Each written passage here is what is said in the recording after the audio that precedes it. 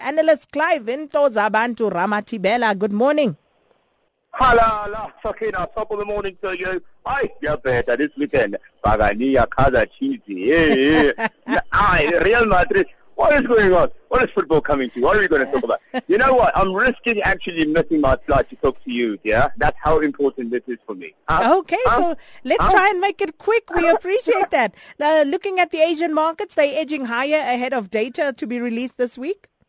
Yeah, the Asian markets are looking very strong. There's a number of data that's been expected to come out this week. Obviously, we're looking at the Chinese PMI as well, the HSBC one, which is very, very important, obviously, to the recent decline in a lot of inflationary methods that have affected the Chinese market. Also, look, we are looking to see if Japan's industrial index will keep in line with them fighting deflation at the same time as well. So very important time in history for the Chinese market this particular week in particular. Remember that also Japan shifted the sales tax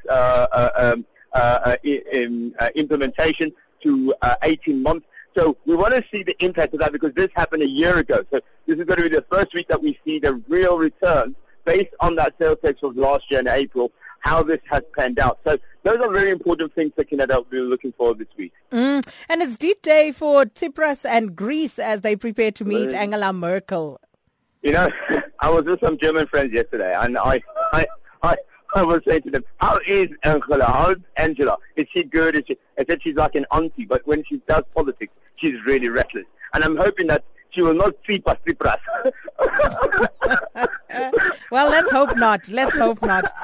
So they're meeting later this week, Sakina, to make sure that obviously they iron out those budgets and how they're going to repay the debt. And I'm hoping it's a successful one because it's very important for Greece. And just finally, the Rand, what can we expect from the Rand this week? Two things are very important. Obviously, there's the mining data that's coming out. We want to see if these mining companies have been hit hard by the recent weakening of the Rand. I reckon not, because it was more dollar-driven than anything else, really. And then the other thing, obviously, some news to do with the MPC coming out this week. Remember, that's coming out later this week. We're going to see if Mr.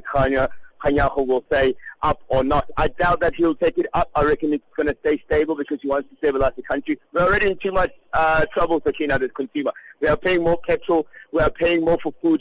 And then on top of it all, as if you didn't know, we are paying more for electricity as well soon. So all these things are making it hard for the South African consumer. Let's hope the news is good when it comes out on Thursday.